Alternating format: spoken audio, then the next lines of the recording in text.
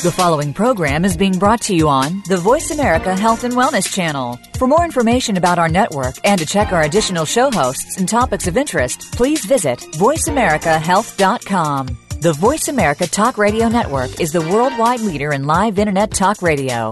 Visit voiceamerica.com. The views and ideas expressed on the following program are strictly those of the host or guests and do not necessarily reflect the views and ideas held by the Voice America Talk Radio Network, its staff, and management.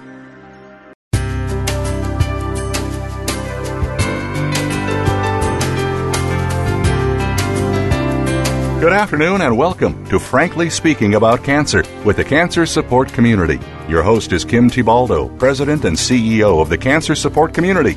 This hour is designed to inspire, inform, and to help you live better with cancer. Now, here's your host, Kim Tibaldo. Welcome to Frankly Speaking About Cancer, an internet show that focuses on informing and inspiring people to live well with cancer. I'm Kim Tibaldo, President and CEO of the Cancer Support Community. The wellness community and Gilda's Club have united to become the Cancer Support Community, one of the largest providers of cancer support in the United States and around the world. Our services are offered at more than 100 locations worldwide and online at www.cancersupportcommunity.org. One of the things of which I am most proud is that at the Cancer Support Community and on this show, we don't shy away from difficult and sometimes uncomfortable topics. For example, we've tackled life after a loved one has died with all of its emotion and all of those practical issues. On the show today, we're going to talk about another important subject that's often overlooked by the medical community and unspoken by patients, and that is sexuality and intimacy and cancer. We're going to have an open and frank conversation so that you are informed and empowered to make the best decisions for yourself and for your loved ones. We are very lucky to have with us today Dr. Michael Critchman. Dr. Critchman is the Executive Director of the Southern California Center for Sexual Health and Survivorship Medicine located in Newport Beach, California. He is the former co-director of the Sexual Medicine and Rehabilitation Program at Memorial Sloan Kettering Cancer Center in New York City. He is also a clinical sexologist and certified sexual counselor. He is an associate clinical professor at the University of California, Irvine, Division of Gynecological Oncology, and the medical director of Ann's Clinic, a high-risk program for breast and ovarian cancer survivors. He's the 2013 recipient of the Wish Outstanding Achievement Award given by the International Society for the Study of Women's Sexual Health. Dr. Critchman has published 6 books and has been featured on The Today Show, The New York Times, U.S. News and World Report, The Wall Street Journal, New York Times, Health Magazine, and many more. We want to welcome you today to the show, Dr. Critchman. Thanks so much, Kim, for having me and for definitely being brave enough to talk about and tackle many difficult topics, sexuality among one of them. You know, I think you reiterate in your opening how very important it is to discuss the hard topic. So I do appreciate the opportunity to come and speak with you about a really important issue that's very often overlooked.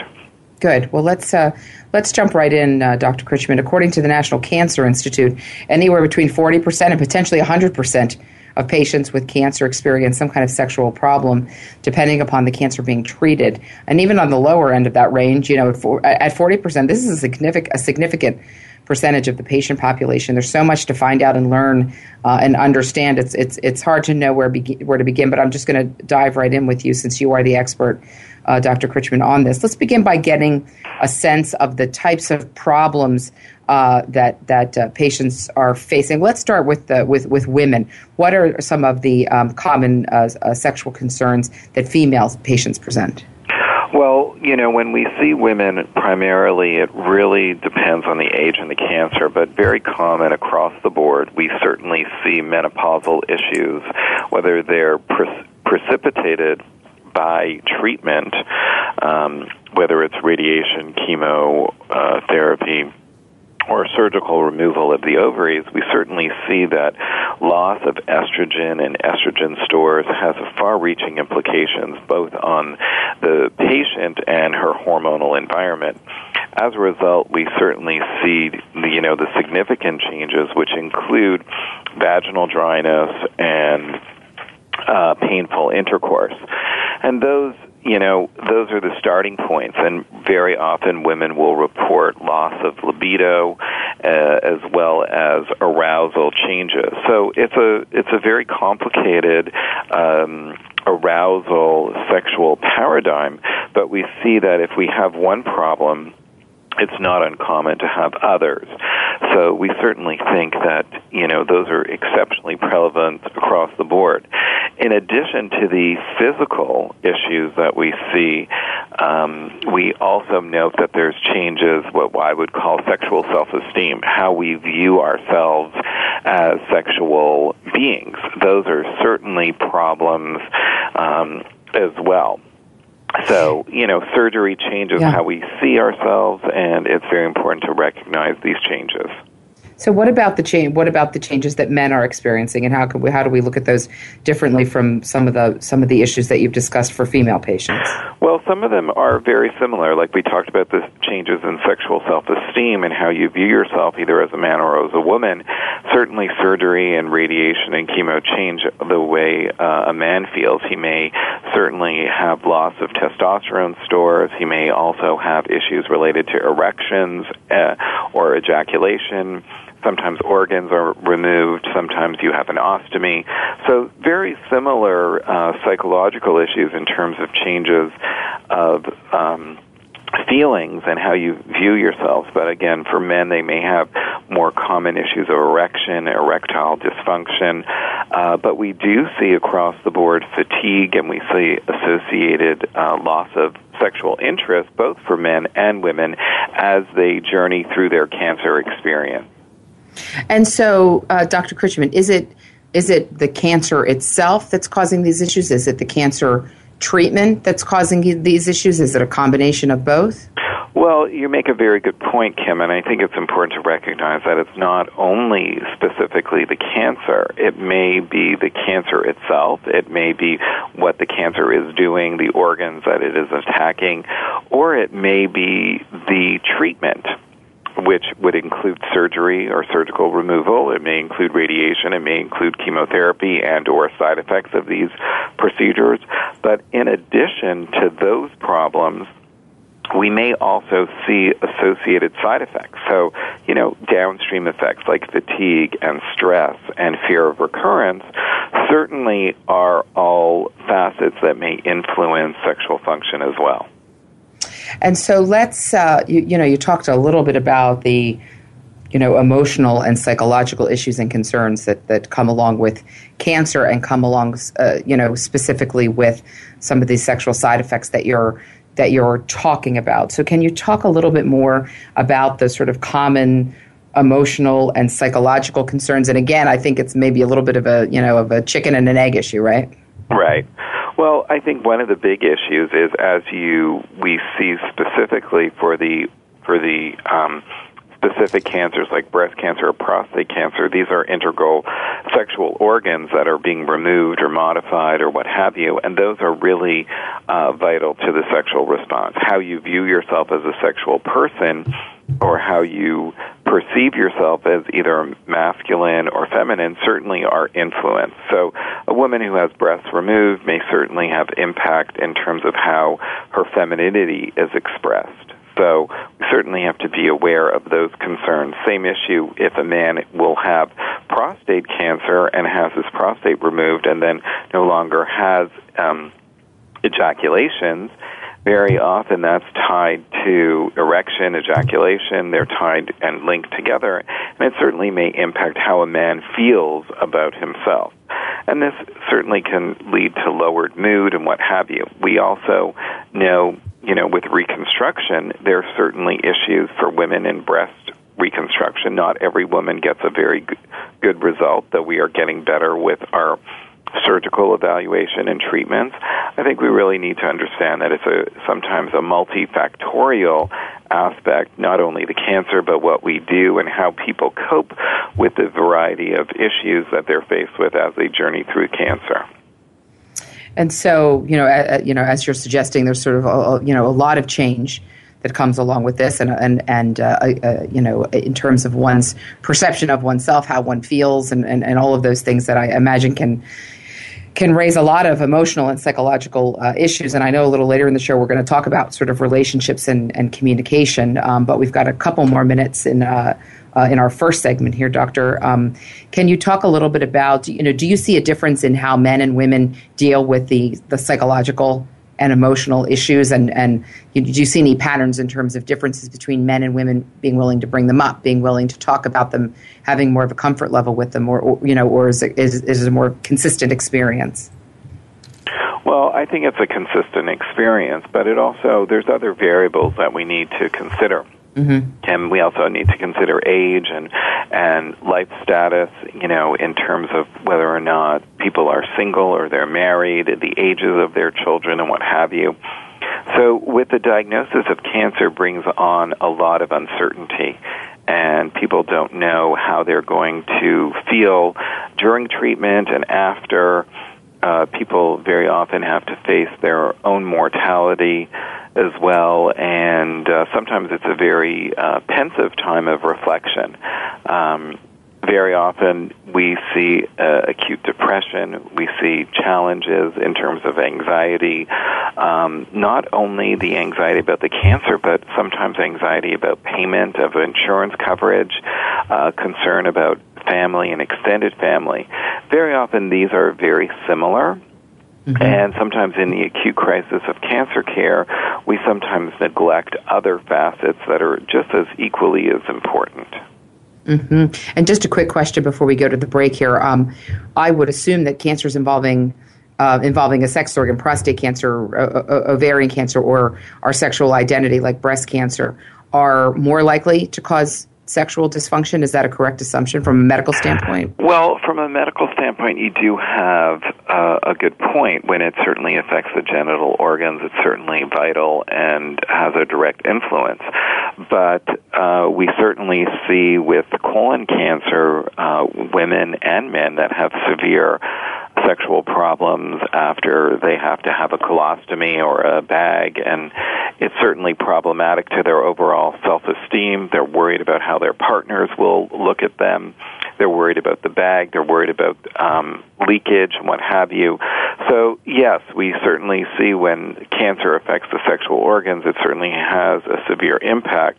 But that's not to say that other cancers don't have severe impact as well. So I don't want to minimize the experience of other cancers. And can you just quickly explain to our viewers what a colostomy is and what a bag is? So a colostomy is when they have the colon and it is pulled through the abdominal wall. So rather than go to the restroom through the rectum like many other patients, these patients have a bag, and the stool will fill in the bag, and they're concerned that the bag may leak or smell or what have you. So there's a whole variety of other underlying concerns. Mm-hmm, mm-hmm. Well, we're going to take a quick break here. This is Frankly Speaking About Cancer. We are talking today about sex and intimacy after cancer. Our guest is Dr. Michael Critchman. He is the Executive Director of the Southern California Center for Sexual Health and Survivorship Medicine. That's located in Newport Beach, California. He's also the former co-director of the Sexual Medicine and Rehabilitation Program at Memorial Sloan Kettering Cancer Center in New York City. He's a national expert on this subject. He is widely published, has been on the Today Show in the New York Times, U.S. News & World Report, the Wall Street Journal, talking about sex and intimacy after cancer. We have a lot of important information that we want to cover on the show today with Dr. Critchman. Don't go away. We're going to take a quick break, and we will be right back.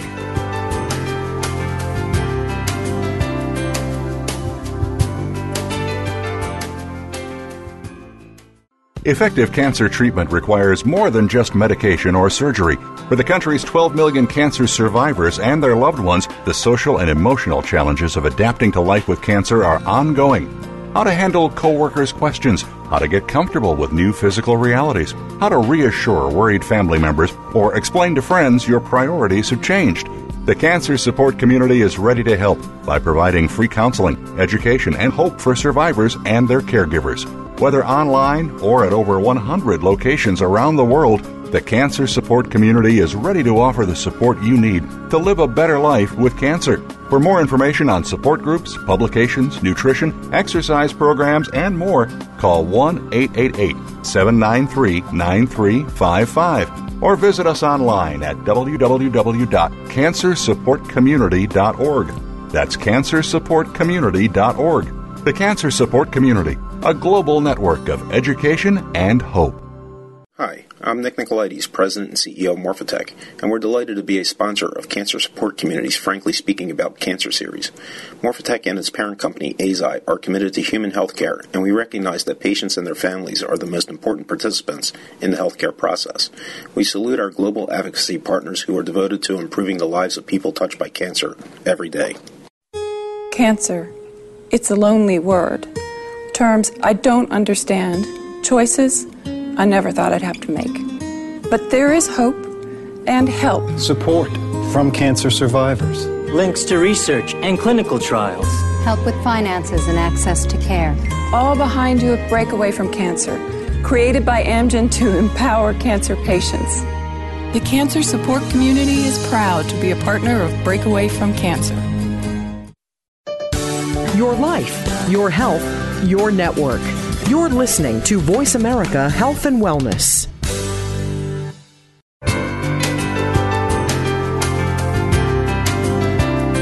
You're listening to Frankly Speaking About Cancer with the Cancer Support Community, an inspirational program offering the resources you need to live a better life with cancer. Now here's your host, Kim Thiboldeaux, President and CEO of the Cancer Support Community. Welcome back to Frankly Speaking About Cancer. Today's episode is being brought to you in part by Amgen Oncology and Lilly Oncology. I'm Kim Thiboldeaux, and today we're talking with Dr. Michael Critchman. He's the Executive Director of the Southern California Center for Sexual Health and Survivorship Medicine, located in Newport Beach, California, and the former co-director of the Sexual Medicine and Rehabilitation Program at Memorial Sloan Kettering Cancer Center. Dr. Critchman is a clinical sexologist and certified sexual counselor. Dr. Critchman, I want to talk about some definitions here for a moment. Talk to me a little bit about the difference between sexuality and intimacy. Well, I think they're very often intertwined. So many people, when they talk about sexuality, they talk about sexual behavior. And that really means about what people are doing behind closed doors in terms of sex, in terms of their sexual organs, whether it is penetration or intercourse or manual or digital stimulation. When we talk about other facets like intimacy, we really mean about the emotional connection, the connection on more of a spiritual plane between both partners that are engaged in a physical act. So when we talk about sex, we talk about sexuality and the expression of physical behavior, but intimacy more often than not includes the emotional connection. And both men and women experience sexuality and intimacy combined, I think, and that certainly can influence both facets, both sexuality and intimacy can be impacted by the cancer experience. Mm-hmm, mm-hmm. In the first segment, Doctor, you mentioned that obviously there are a lot of factors that we need to take into account when talking about these issues, talking about someone's diagnosis and the stage of disease, talking about someone's age. But I think we also mentioned someone's marital status, so whether someone is married in a long-term relationship, whether someone's single, perhaps dating, perhaps not in a relationship. When you're counseling a patient with cancer, how do you approach those issues differently if someone's married in a long-term relationship or if someone's single and maybe in or not in a relationship? How do you talk about that? Well, let's talk about the first aspect, first and foremost, married. And again, we have to understand that people have sexual lives that are influenced by day-to-day facets, whether it's children or work or stress or biology, before they get the cancer experience. So very often when we have a married couple, they may certainly bring in to the counseling session a lot of unresolved issues that may predate the cancer, so we certainly have to address those. Certainly when there's a partner involved, the dynamic, the relationship, the communication skills certainly change between the person who has the cancer and the partner. One, for instance, is, we may see that sex roles change. What that would mean is, if a woman has breast cancer and she's involved in a traditional relationship where women typically cook and clean and take care of the home and take care of the kids, and the husband goes out to work, if she were to get cancer, the husband may have to now resume a lot of the behaviors that he would normally not be involved in. And sometimes there's anger and resentment that he hasn't really signed up for this, but he's going to, step up to the plate and do what he needs to do, but he may feel angry. Just as, I think those are very, very important issues to address. And also the dynamic of support going from partner, lover to caregiver sometimes is a challenging transition. Now, in contradistinction, when we talk about single patients, there's this whole world about disclosure. We all look very, very similar with our clothes on, but as the clothes come off, we may experience scars. There may be changes in fertility. There may be other, medical appliances or what have you. When I mean appliances, I talked about the bag. There may be scars and what have you. So the concept of disclosure, when to tell your dating partner, is a really big issue. And I think it's a very important concept to discuss. I remember I had a woman on the on our radio show who had cancer, and she was a young woman in her late 20s, and she said there's no she was dating, she was not married, and she said there's no guidebook on when you tell someone you're dating that you don't have a uterus. And that was her. She said I'm not really sure where to begin, how to approach that. And so is that decision sort of individual, person by person? Is there a formula for it? Is there X number of dates you move to this level, or X number of, how do you talk? Let's just drill down a little bit and maybe to give me an example of a patient that you've counseled in this particular situation. Well, I think, I've counseled multiple patients, single patients, who become very guarded. And then what that would mean is they've disclosed pretty early on in the relationship. And I really think that it really depends on the person and where they are in terms of their overall cancer survivorship, where they feel comfortable with. And I think it really plays a part in terms of the overall schema of how dating is changing. And dating is changing because many people meet online. Many people will disclose either a lot of personal information or no personal information. And the concept of having cancer really should be viewed as the same kind of concerns disclosing issues related to your finance, your job, your family history, and what have you. I think we need to have be slightly guarded, but certainly telling somebody that you're not able to reproduce or you have fertility issues, it shouldn't necessarily be a topic of discussion for your first date, and it also shouldn't be a discussion as you're walking down the aisle to get married. So it is variable. It depends on the individual. I have some women and men that disclose on the first date because they want people to go in with eyes wide open, and I have other people that have had very negative experiences. I will also caution people that the negative experiences are not really timed to time. What that means is you can still have a negative experience even if you don't disclose for quite some time. Sometimes the negative experiences are even worse because people feel so misled. So I think you have to individualize, you have to know the relationship, you have to know your partner, and you also have to know what you're comfortable with. And I think once you start feeling as an individual that this is something serious that you'd like to pursue in a more serious fashion, then I think it's time to start thinking about disclosing. in terms of cancer and cancer experience, but sometimes it's not appropriate. Right. Before we go to our next break, Dr. Krishman, let me move to another topic. I think it's probably safe to assume that most patients and their loved ones are really focused on survival during the treatment phase. What's the treatment? What's the stage of my disease? Am I going to live? How am I going to feel? That said, at what point should these issues arise of someone's sexuality and the impact of cancer and cancer treatment on their sexual functioning? Is it something that the patient should be bringing up? Is it something they should expect their doctor to bring up? I mean, what are we seeing in terms of that communication with the healthcare team? Well, I think that's really how you define survivorship. And for me, survivorship really begins at the time of diagnosis. So you start living with your disease, no matter what stage of your disease, at the time that you get the diagnosis. So I think those are vital, important concepts. The timing by which people will access information about sexuality is very different. And I divide up cancer and its treatment into 3 phases. One is the echo phase, where you're still kind of in shock that you have this diagnosis.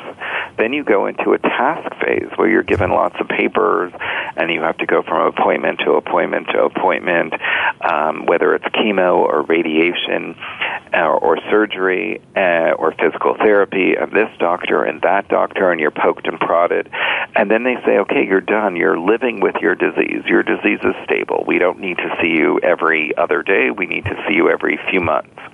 But we never give people a good plan in terms of how to cope with living with disease.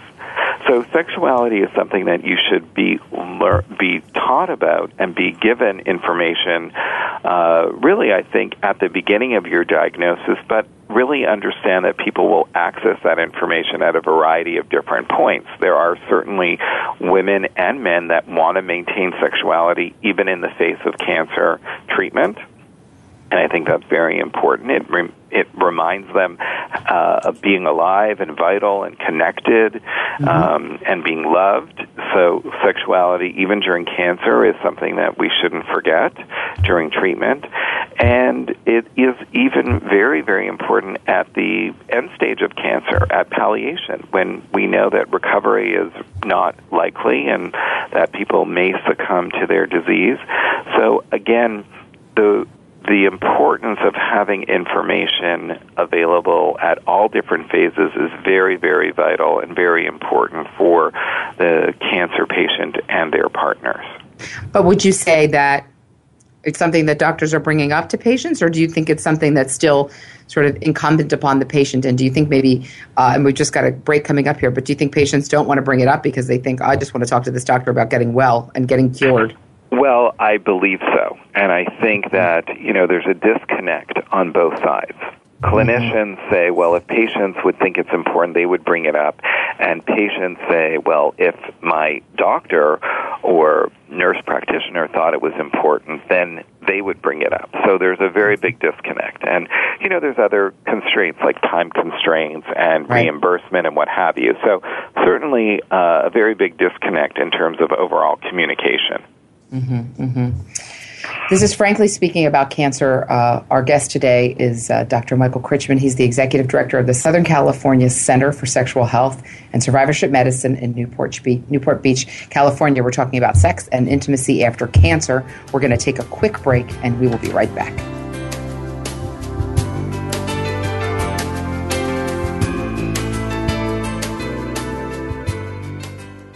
People living with breast cancer often find it difficult to ask for help, and many of the people in their lives want to help but don't know how.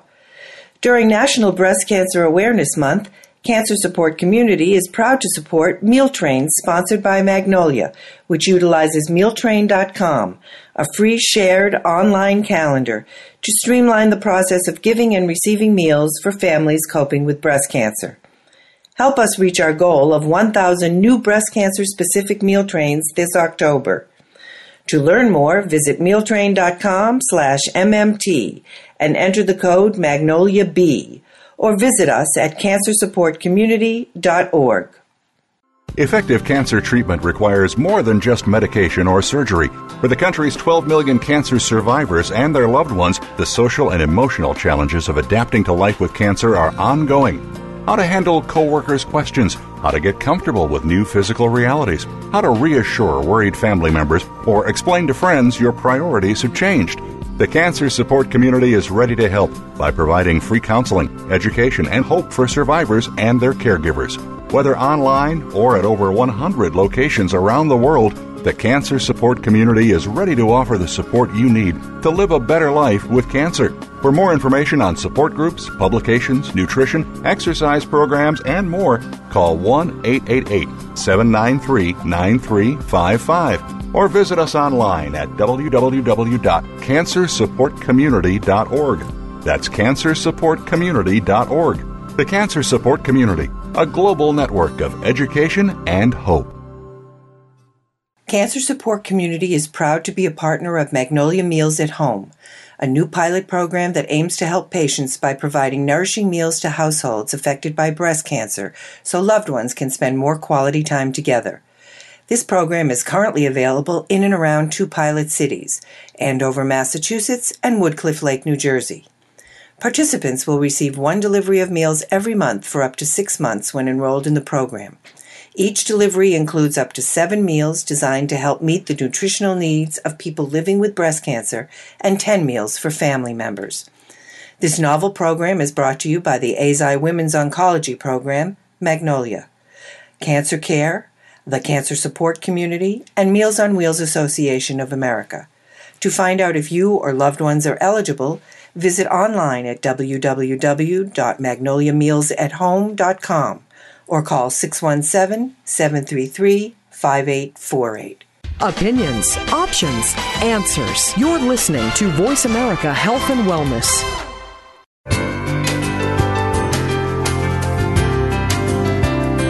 You're listening to Frankly Speaking About Cancer with the Cancer Support Community, an inspirational program offering the resources you need to live a better life with cancer.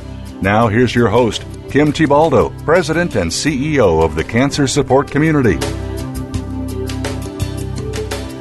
Welcome back to Frankly Speaking About Cancer. Today's episode is brought to you in part by Onyx Pharmaceuticals, an Amgen subsidiary in Bristol-Myers Squibb. I'm Kim Tibaldo, and today we're talking with Dr. Michael Critchman about sexual dysfunction and intimacy problems that patients with cancer experience. Dr. Critchman is a clinical sexologist and certified sexual counselor. He's been featured on The Today Show, in the New York Times, U.S. News & World Report, The Wall Street Journal, Health Magazine, and many more. Doctor, I want to share with you a remark from a breast and colorectal cancer survivor, a woman who had both, in which she describes her state of mind after a mastectomy, chemo, and multiple surgeries. Quote, after so many people at the hospital doing whatever they want to do and need to do to your body, I feel like I needed to have it to myself.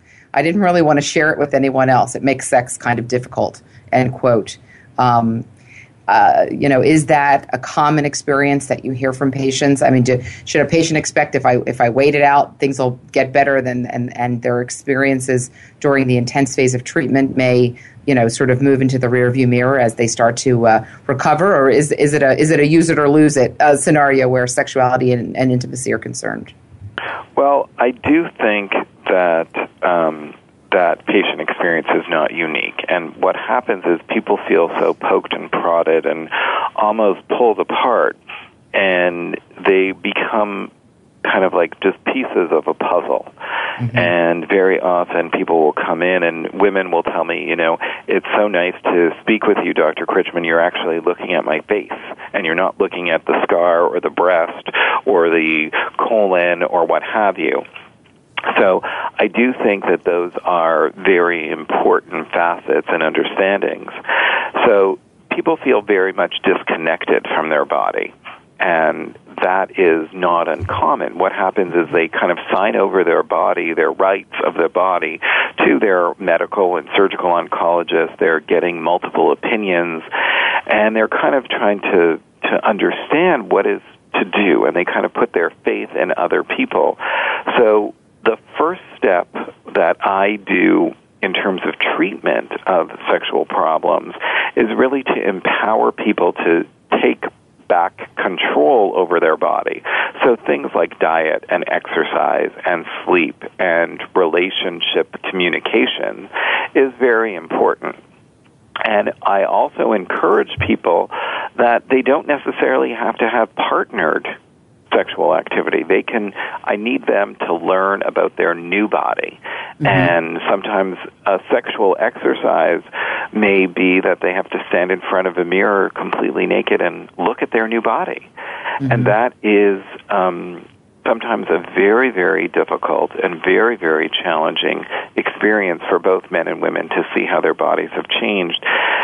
Women will use the words as ravaged or changed completely or disconnected. Or they'll come back and say, that's not me, that's a foreigner. So I think it's very important to recognize that partnered sex may take some time to recover, but it's a process. So let's dive into some of the treatment options that are available to help. And I feel like for many, many years we've been seeing, ads and commercials about different treatments for men to help with different aspects of sexual dysfunction. But I feel like as of late, there are more commercials and more ads and maybe more treatment options available for women. Am I wrong in that observation? Or, tell me about what we've seen around the evolution of treatment for both men and women. Well, that's a very, very challenging discussion. So let's take the easy one. The easy one really is men. There's 26 approved drugs for the treatment of male sexual problems. Mm-hmm. There's a variety of testosterones. There's medications that enhance blood flow. Many of the listeners may know them as Viagra, Cialis, Levitra. They've been around for many, many years. Mm-hmm. And they primarily focus on the neurobiological phenomena that may be impacting men as they have chronic medical disease, and cancer is one of them, including, if they have diabetes or high blood pressure. These medications have been tested, tried, and true for a variety of different experiences, erectile problems. There's also many medications approved for premature ejaculation and what have you. When it comes to women, Kim, unfortunately, there's no drugs really approved for libido, so that's a big void.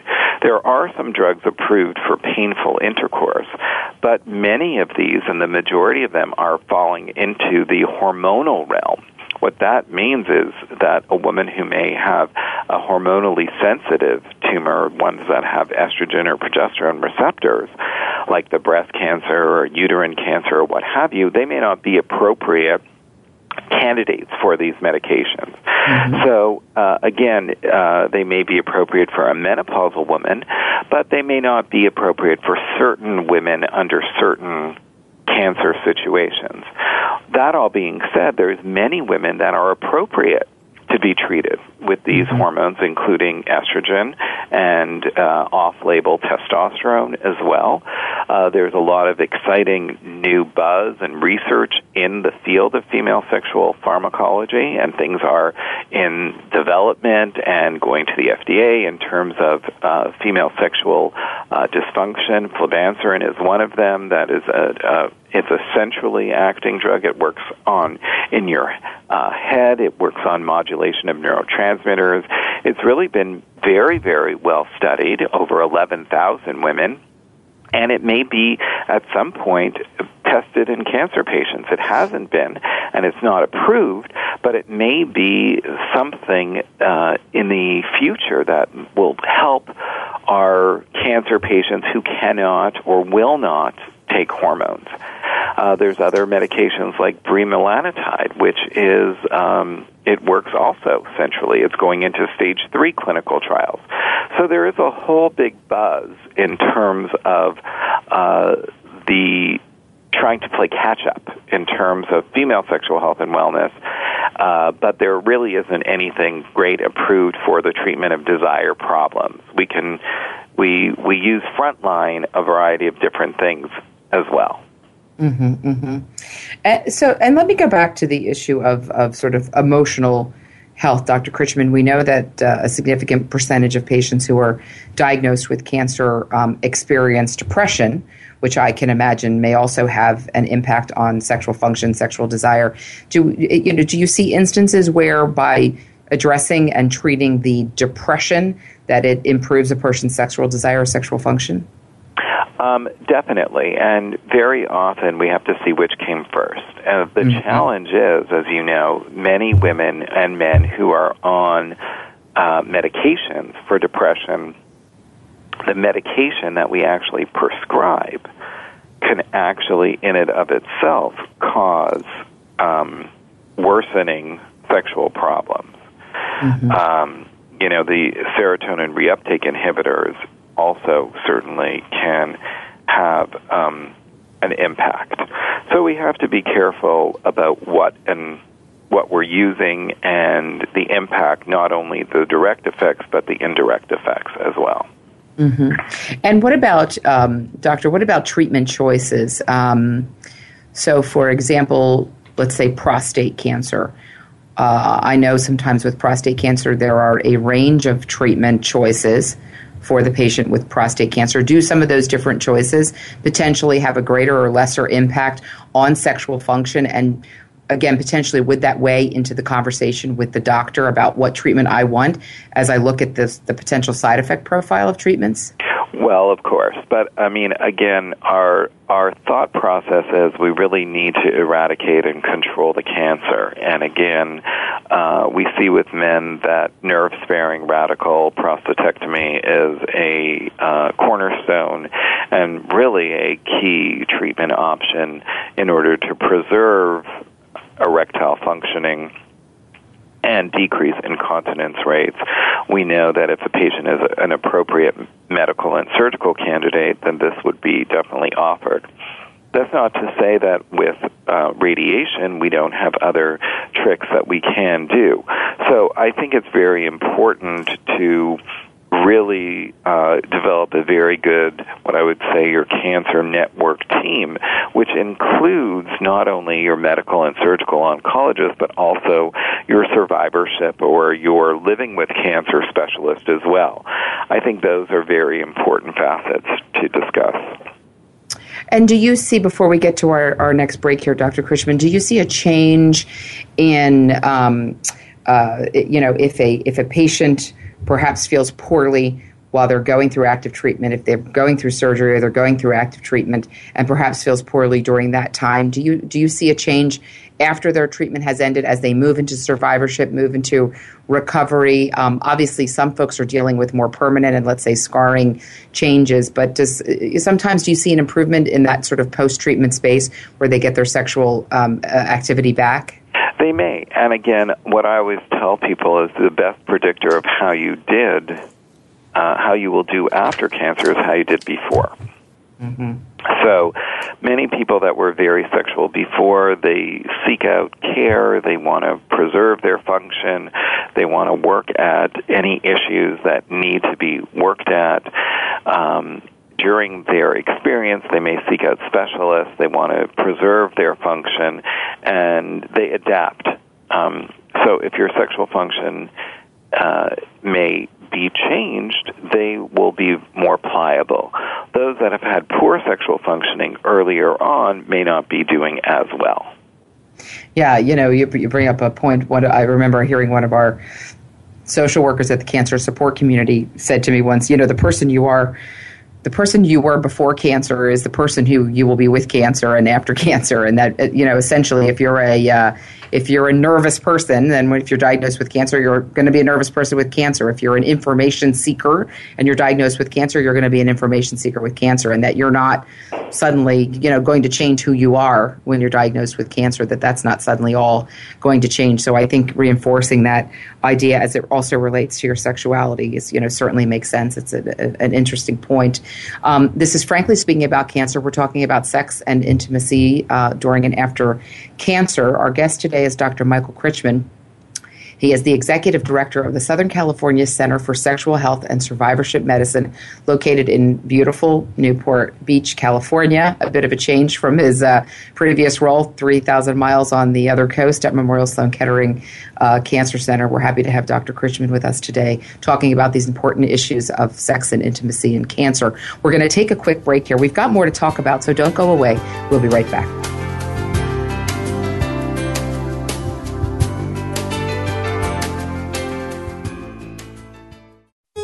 Cancer. It's a lonely word. Terms I don't understand. Choices I never thought I'd have to make. But there is hope and help. Support from cancer survivors. Links to research and clinical trials. Help with finances and access to care. All behind you at Breakaway from Cancer, created by Amgen to empower cancer patients. The cancer support community is proud to be a partner of Breakaway from Cancer. Hi, I'm Nick Nicolaides, President and CEO of Morphotek, and we're delighted to be a sponsor of Cancer Support Community's Frankly Speaking About Cancer series. Morphotek and its parent company, Eisai, are committed to human health care, and we recognize that patients and their families are the most important participants in the healthcare process. We salute our global advocacy partners who are devoted to improving the lives of people touched by cancer every day. Effective cancer treatment requires more than just medication or surgery. For the country's 12 million cancer survivors and their loved ones, the social and emotional challenges of adapting to life with cancer are ongoing. How to handle coworkers' questions, how to get comfortable with new physical realities, how to reassure worried family members, or explain to friends your priorities have changed. The Cancer Support Community is ready to help by providing free counseling, education, and hope for survivors and their caregivers. Whether online or at over 100 locations around the world, the Cancer Support Community is ready to offer the support you need to live a better life with cancer. For more information on support groups, publications, nutrition, exercise programs, and more, call 1-888-793-9355 or visit us online at www.cancersupportcommunity.org. That's cancersupportcommunity.org. The Cancer Support Community, a global network of education and hope. Opinions, options, answers. You're listening to Voice America Health and Wellness.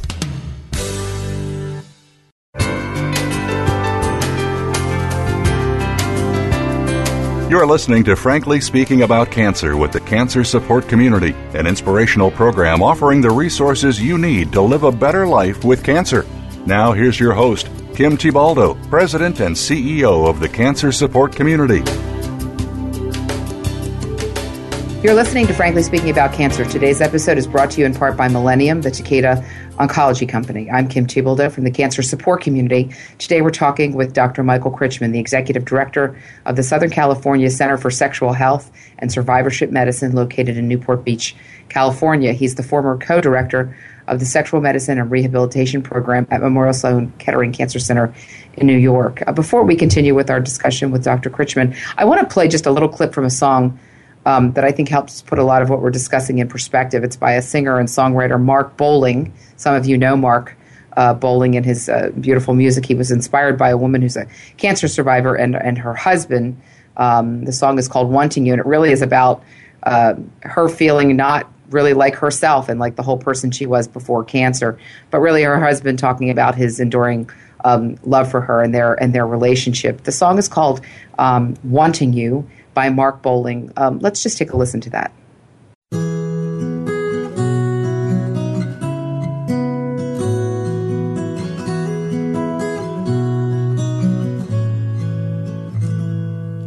You say you can't see why I love you. Well, by now I think you should know. Tell me the cancer has taken your beauty, the woman I met long ago. Well, girl, I swear you must be crazy. Don't you know my love is true? Love is what it is, and it does what it does. Just like me standing here wanting you. The wind is still blowing in Kansas. The sun's peeking out through the clouds. The world, it keeps turning like it's supposed to do. Just like me standing here wanting you. Just like me standing here wanting you.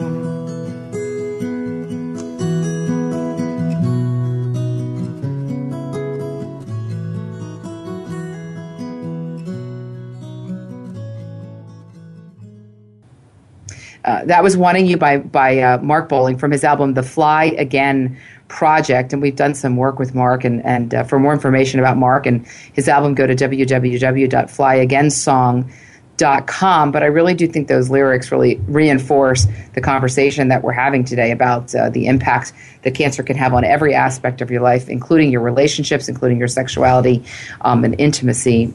We're Dr. Christian, unfortunately getting towards the end of our show. I have a couple more questions for you. If a cancer patient is in a relationship, do you recommend that they seek help together as a couple with their partner, or do you recommend that they go for help and counseling alone, or are there pros and cons to each of those? I think there are pros and cons to each of them, and I think that ideally we let the patients gauge what they're comfortable with, and very often patients will come in alone or with their partner. They'll come in alone first and foremost and kind of get a feel for what is going on both with them and allow a safe, comfortable environment for them to experience their concerns. And then we encourage the partners to come in, because certainly sexuality is a partnered sport, and very often those issues need to be addressed together as a couple. So very often we see both paradigms. And what if you are a spouse or a significant other? We have a lot of caregivers who listen to our show who may be struggling to figure out what's the right thing to do, what's the right thing to say, how do I broach this issue with my loved one who is impacted with cancer. Obviously, I'm concerned about their care and about their treatment, but this is something that impacts our relationship. How do I bring that up in an appropriate way? I think you have to kind of individualize, and sometimes, talking about intimacy and relationships is a very challenging issue, both for the partner and the patient. So I think it's important to recognize that sometimes sensitive issues can be broached within the clinician and the clinical experience. And sometimes I think you just need to tread cautiously. So I think that's a very important issue to address as well. Mm-hmm, mm-hmm. Dr. Critchman, when you look at the broader medical landscape, do you believe that sexual health and well-being are getting the attention that they deserve? Do you think doctors are comfortable talking about it? Is it getting attention and training at medical schools, at nursing schools? Are doctors prepared to talk about this with their patients? I would like to think so, but it's not always the case.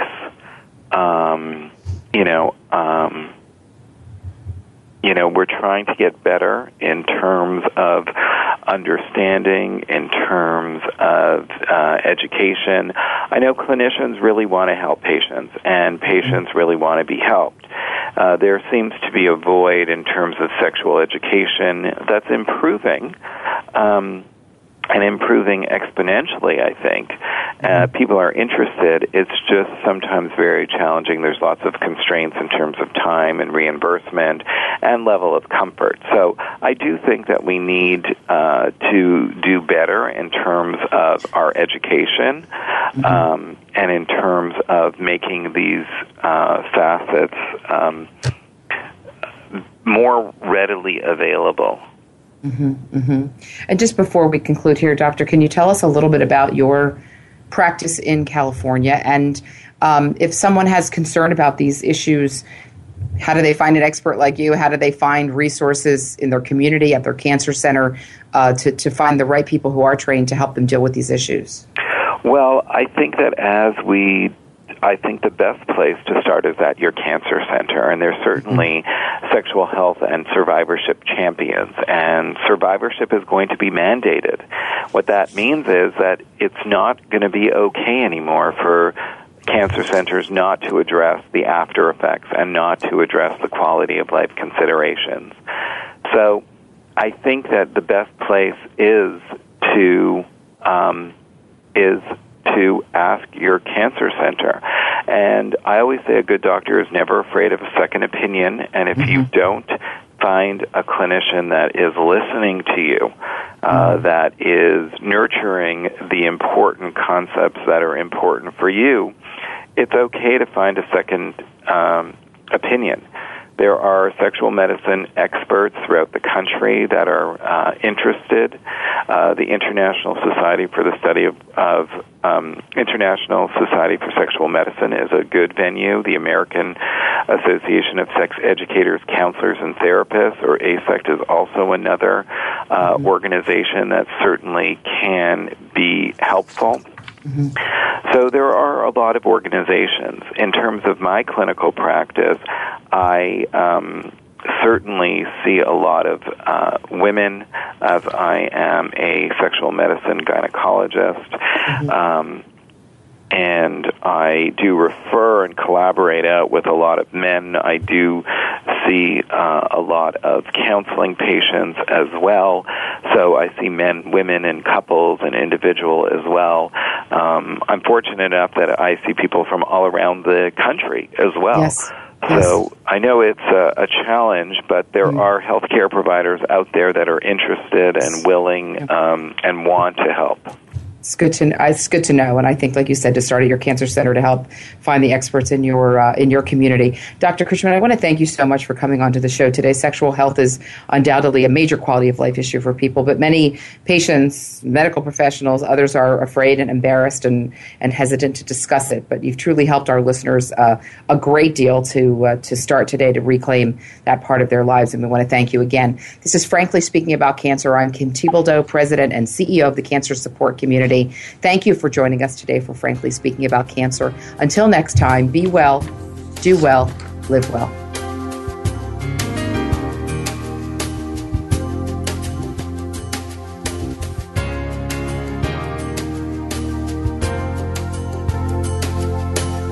Thank you for joining us for Frankly Speaking About Cancer with your host, Kim Thiboldeaux. We're here for you every Tuesday afternoon at 1 p.m. Pacific Time and 4 p.m. Eastern Time on the Voice America Health and Wellness Network.